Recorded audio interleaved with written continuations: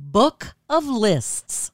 I'm Pat Farnack with the WCBS Health and Wellbeing Report, sponsored by Valley Health System, enhancing the health and well-being of Northern New Jersey.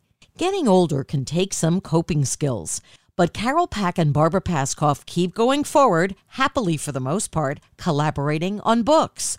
The first we talked about here was Over 60 Shades of Grey, and now book 2, called simply Book of Lists.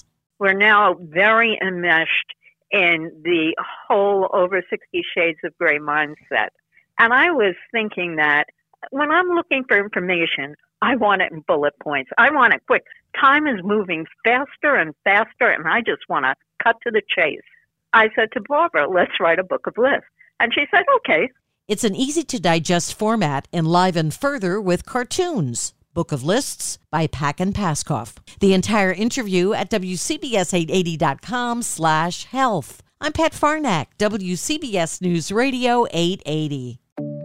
The Valley Hospital in Ridgewood, New Jersey is advancing aortic valve replacement with the introduction of the Ross procedure. Traditionally, damaged aortic valves are replaced with a mechanical or bioprosthetic valve. The Ross procedure is different.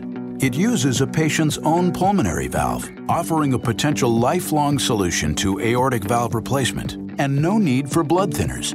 Additional benefits of the Ross procedure include improved blood flow throughout the body, inherent resistance to infection, and the ability to resume an active lifestyle with little or no restriction. Using a patient's natural tissue as a valve replacement is a major advancement in treating damaged aortic valves.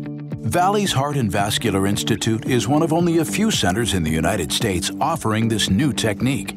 To see if the Ross procedure is right for you, visit valleyhealth.com/Ross procedure or call 1-800-VALLEY-1.